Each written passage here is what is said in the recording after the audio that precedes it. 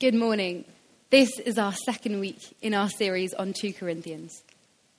Last week, Toby spoke about the first 22 verses of chapter 1, setting the scene for the letter and Paul's purpose.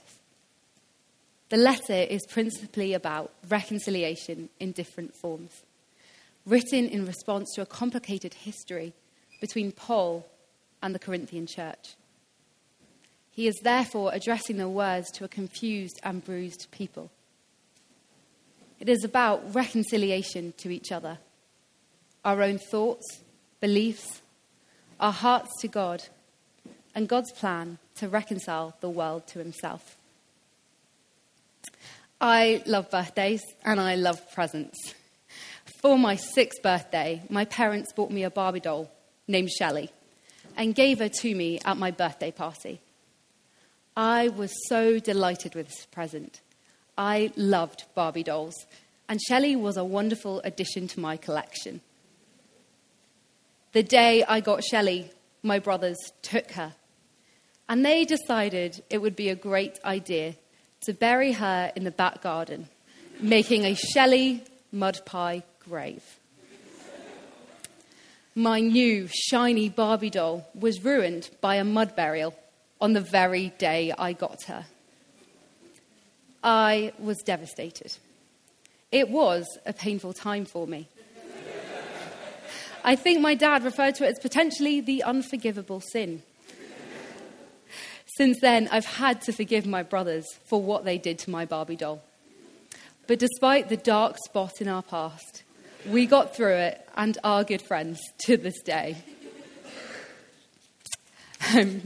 But today we are going to be looking at reconciliation, perhaps a bit more serious than just a Barbie doll, of the reconciliation of the Corinthians with Paul and with each other after a painful matter. My hope and prayer this morning is that through this text, God, by his Spirit, would come and break into the situations in our lives where we need forgiveness or to forgive, areas we need reconciliation or healing, that we would see his Spirit at work in our hearts as he transforms us, and that we would have the courage to display the glory and aroma of Christ everywhere we go. Scott is going to come and read to us 2 Corinthians 1:23 to 3:3.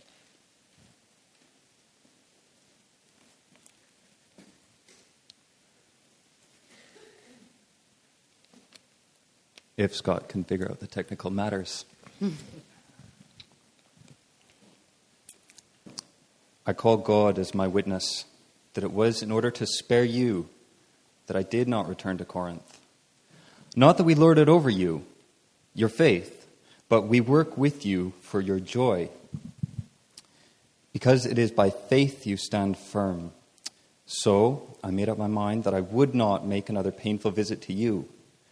For if I grieve you, who is left to make me glad but you who I grieved? I wrote as I did, so that when I came, I should not be distressed by those who ought to make me rejoice. I had confidence in all of you, that you would all share my joy. For I wrote you out of great distress and anguish of heart, and with many tears, not to grieve you, but to let you know the depth of my love for you. If anyone has caused grief, he has not so much grieved me as he has grieved all of you, to some extent, not to put it too severely. The punishment inflicted on him by the majority is sufficient for him. Now, instead, you ought to forgive him and comfort him, so that he will not be overwhelmed by excessive sorrow. I urge you, therefore, to reaffirm your love for him. The reason I wrote you was to see if you would stand the test and be obedient in everything. If you forgive anyone, I also forgive him. And what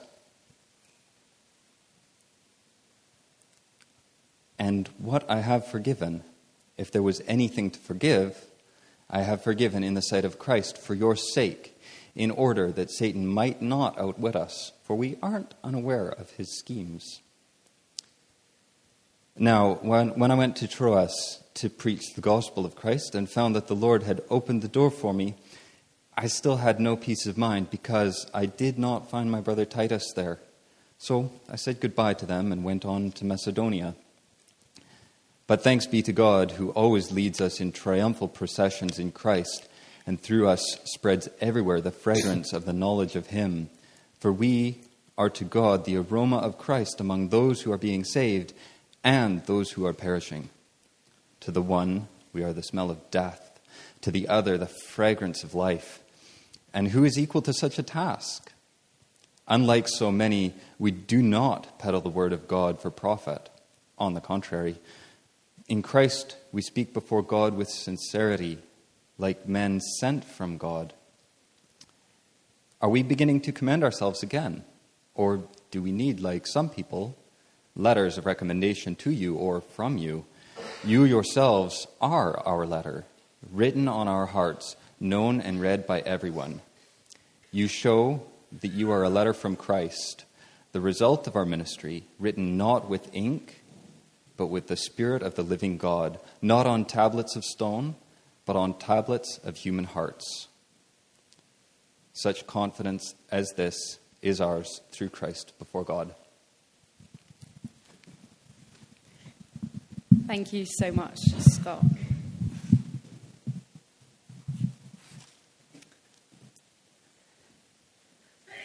The first section we're going to talk about is 1:23 to 2:4. Paul explains the change in his travel plans of why he couldn't come to Corinth. It begins in 1:23, where Paul calls God as his witness against him, against his very life. This language is reminiscent of a solemn vow or stemming from the law courts. Paul is appealing to a higher judicial power. God himself is the incomparable witness for his reason. It was to spare the Corinthians that he did not come.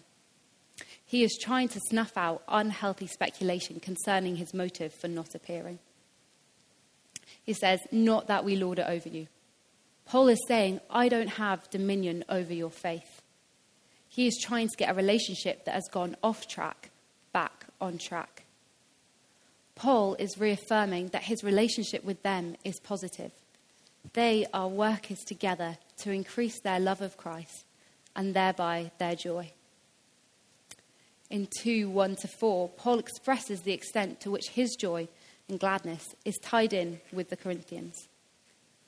As in 1 Corinthians 12:26, Paul shows how intertwined he and the church are.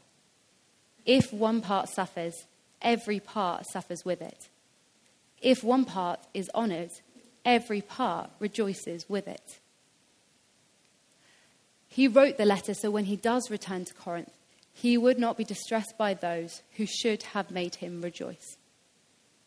When Paul talks about the painful visit, the word he uses refers to distress, grief, sorrow, and is associated with various experiences of pain. This situation has been a big deal to Paul, so much so that he cannot make another visit because of the pain it would cause him. To return to Corinth would have been the very antithesis of joy, the very opposite of what it should have been. In 2:3, grief and joy mingle together in this section as he rehearses the pain that was caused and deeply felt, and the relief that came once the offender relented. Few experiences in church life are as difficult as the soul-draining sadness of relational conflict and tension. As God offers consolation in the midst of grief, Paul is sure that God will bring joy out of a painful relationship. Paul even goes as far as to say that he has confidence in all of them because of their faith in Jesus and the transforming work of the Holy Spirit in the hearts of the congregation. The Corinthians remained steadfast as the church of Jesus Christ by a response of faith to the work of Christ. It is by faith that they stand firm. The beautiful thing in this section is that Paul is showing how important the Corinthian church are to him. If he inflicted pain on them, he would have tied up the very source of his happiness. They are the ones who bring him joy.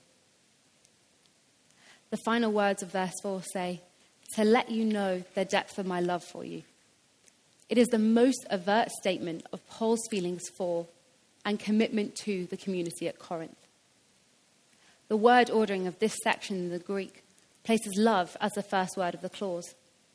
This was a first century grammatical way of highlighting an especially important point or concept. Love. All of this was motivated by love for them and for the church.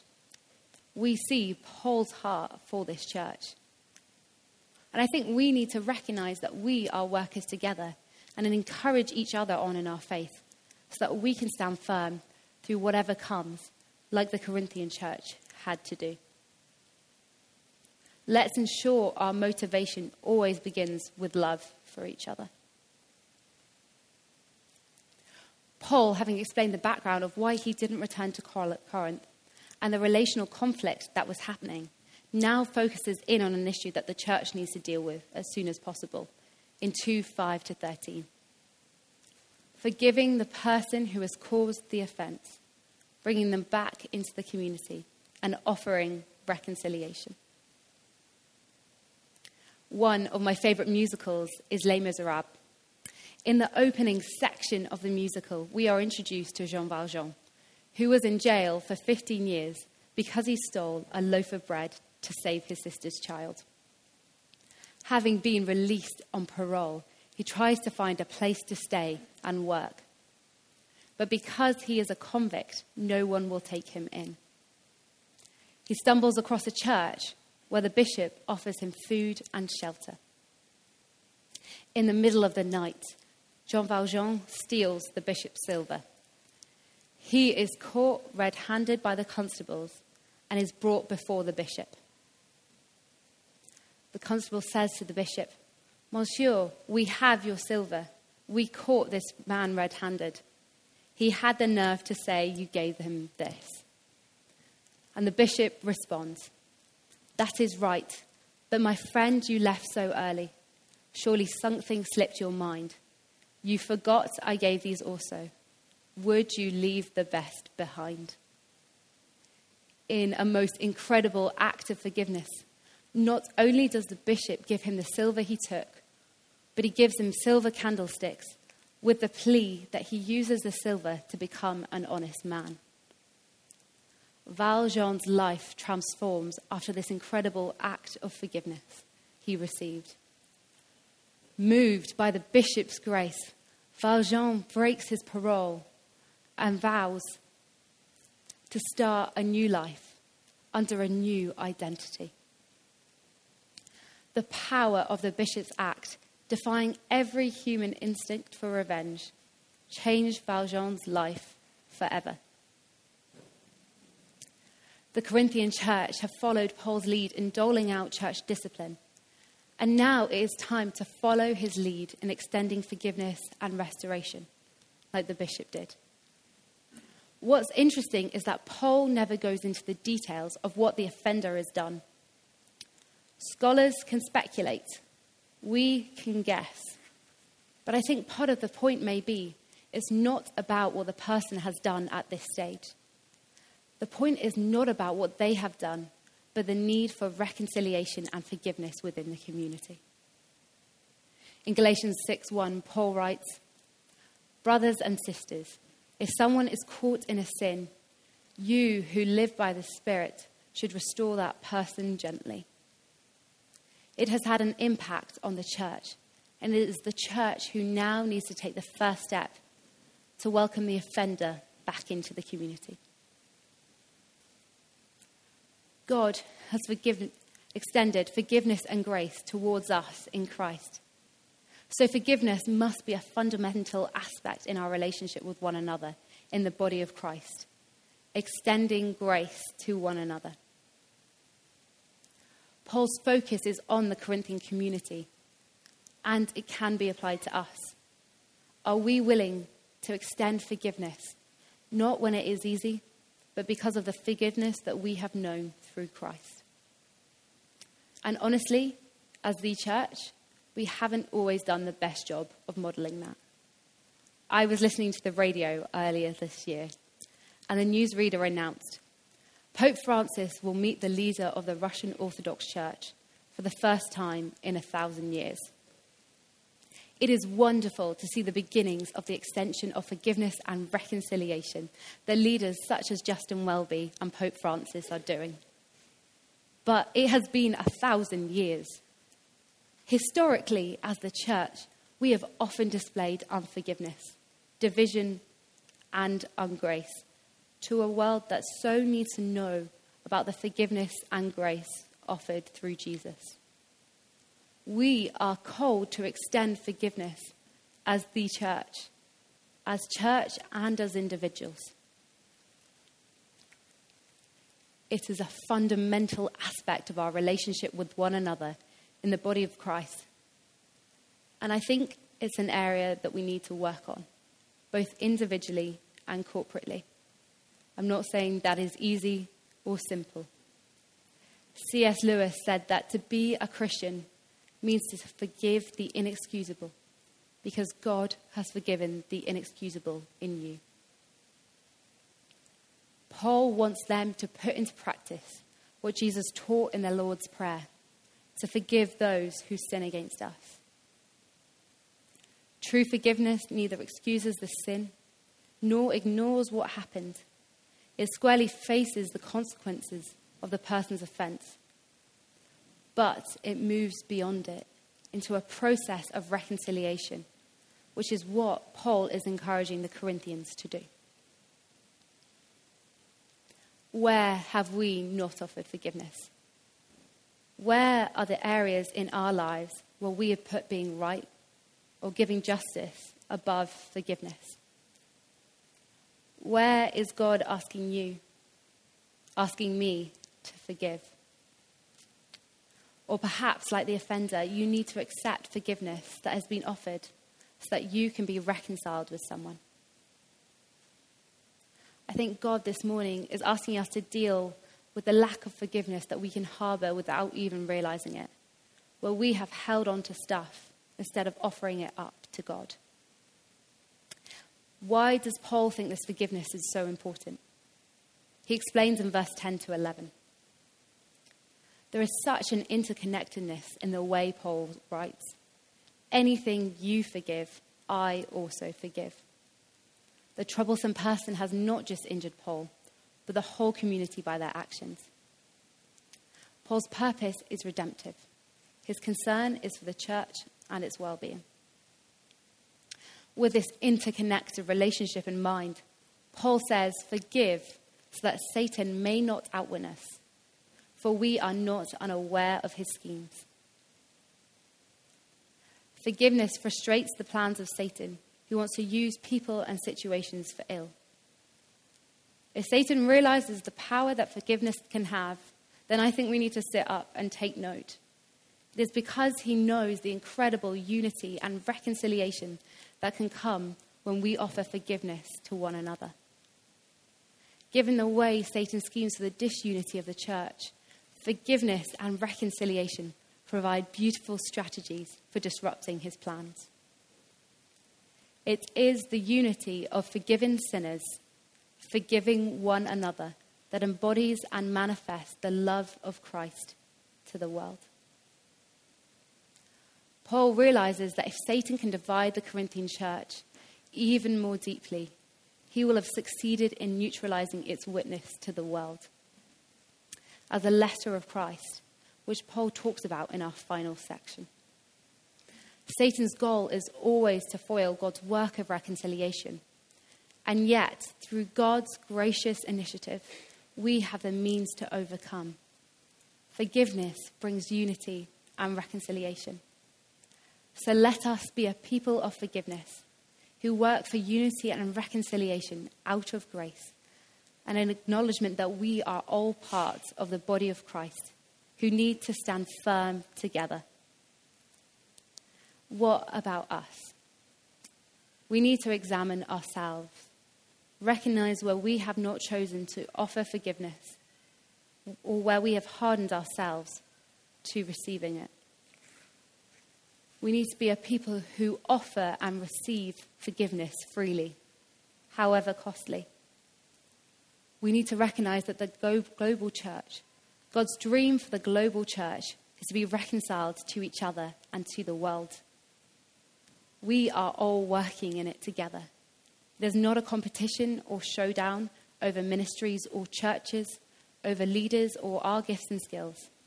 All are welcome and all are needed. We cannot share Jesus with the world without recognizing the centrality of forgiveness and reconciliation that is a part of the Christian message. So let us be a people who seek forgiveness and reconciliation, recognizing the incredible power that forgiveness has through Jesus. We began by looking at why Paul didn't come to Corinth. And then Paul's call to the Corinthian church to forgive and offer reconciliation. Finally, we begin to shift our gaze to why this forgiveness and reconciliation is important in our role as ministers of the new covenant, as ministers of reconciliation. It is so that we can communicate the aroma of the knowledge of Jesus to the world, so we can communicate his good news through our lives. In verse 13 to 14, we get the juxtaposition of Paul's unsettledness in Troas and his thankfulness for the continued work of God through his ministry. Verse 14 says, "But thanks be to God, who always leads us in Christ's triumphal procession and uses us to spread the aroma of the knowledge of him everywhere." The likely background to this is the Roman triumphal procession. The procession would proclaim the victory of a general upon the defeat of an enemy of Rome. The emperor would stand on a high two-wheeled chariot, which was adorned all around. The idea reminds me of the chariots in the Hunger Games. The spoils of war were carried along, marched to a flourish of trumpets. The air was filled with sweet smells released from the burning of spices along the street. Josephus, a first-century writer, said of the procession, "It was impossible to describe the multitude of the processions as they deserve and the magnificence of them." Although the procession was confined to Rome, the imagery of conquest and triumph was disseminated throughout the empire on imperial coins. As one writer said, it was the Super Bowl of the Roman world. As the Roman triumph proclaimed the glory of the victorious general, so the Pauline mission, so our mission proclaims knowledge of the victory of Christ. God has launched a victory campaign of which the end is in no doubt. God has won the battle through Jesus' death and resurrection. The idea of leading in triumphal procession and spreading his aroma are directly associated with the sharing of the good news of Jesus to the world. Paul continues the triumphal imagery in verse 15 to 16, but introduces elements of contrast between a positive smell and a stench, the contrast of life and death. We are to God the pleasing aroma of Christ among those who are saved and those who are perishing. We are called to display the glory and aroma of Christ to the world, to display the good news that he offers. Our very lives are a showcase of the good news. That is why forgiveness is so important. Forgiven sinners, forgiving one another, embodies and manifests the love of Christ to the world. Paul here divides humanity into two realms of existence. One of those who are being saved, God's reconciling work is still in progress, and those who are perishing.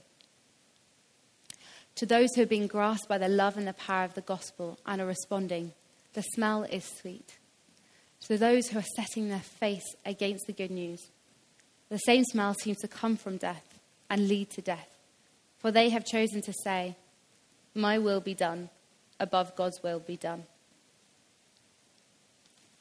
The final part of verse 16 asks the question, who is equal to such a task?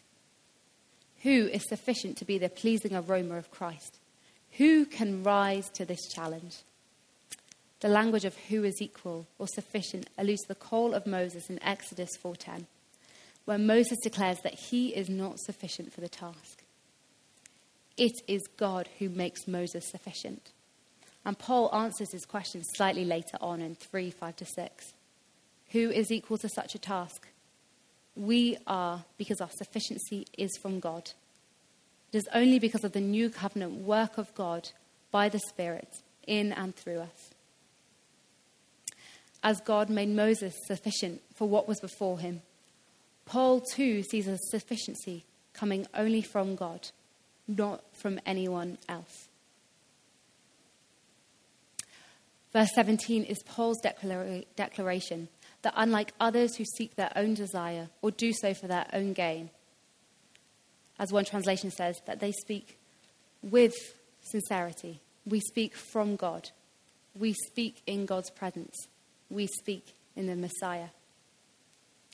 Our sufficiency rests in God, and from that comes our sending out into the world. In 3:1, Paul's denial of any need for letters of recommendation, any references, is grounded in the obvious reality of the Corinthians' transformed lives. They are a letter from Christ.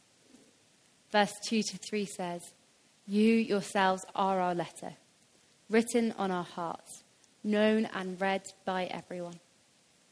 You show that you are a letter from Christ, the result of our ministry, written not with ink, but with the Spirit of the living God, not on tablets of stone, but on tablets of human heart." Paul is saying to the Corinthians, they are the letter of Christ to their community and their world. In the same way, we today are Christ's letter to the world. The Message version says, "Your very lives are a letter that anyone can read by just looking at you.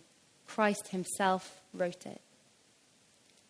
We are the ones who are called to be a letter from Christ. And that is an incredible thing, but also an incredible challenge. The Spirit raises us from the deadness of our sinful lives and makes us a letter from Christ, who speak of his transforming grace with our words and display his power by our deeds. We are called to reveal Christ to the world, to be his pleasing aroma. Do our lives reflect Christ? Do I reflect the life-transforming message that he brings?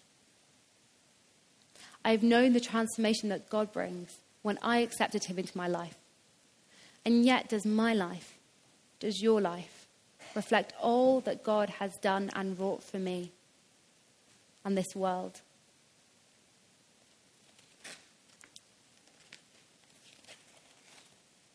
Verse 3 appeals to Old Testament prophecy, particularly of Ezekiel's hope in 11:19 and 36:26, written during Israel's exile. That one day God's word would be engraved not on stone tablets, but on fleshly tablets of the human heart. Paul is stating unequivocally that the promise of Ezekiel was now being fulfilled.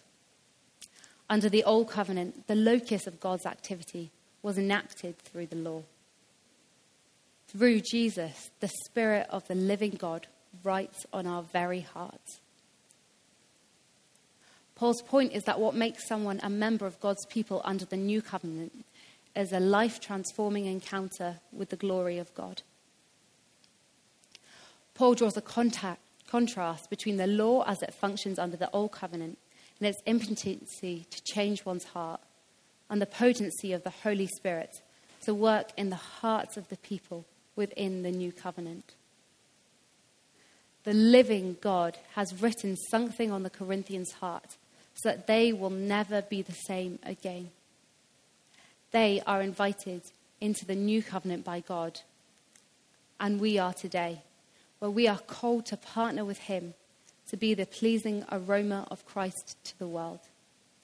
Our transformed lives declaring the good news that Jesus' life, death, and resurrection brings. That's what it means to be his aroma. We get to join in with his Spirit-empowered ministry of reconciliation. This morning, you are invited to come forward to receive prayer ministry. Perhaps you want prayer for an area in your life that you need to forgive by his Spirit, someone who has hurt you.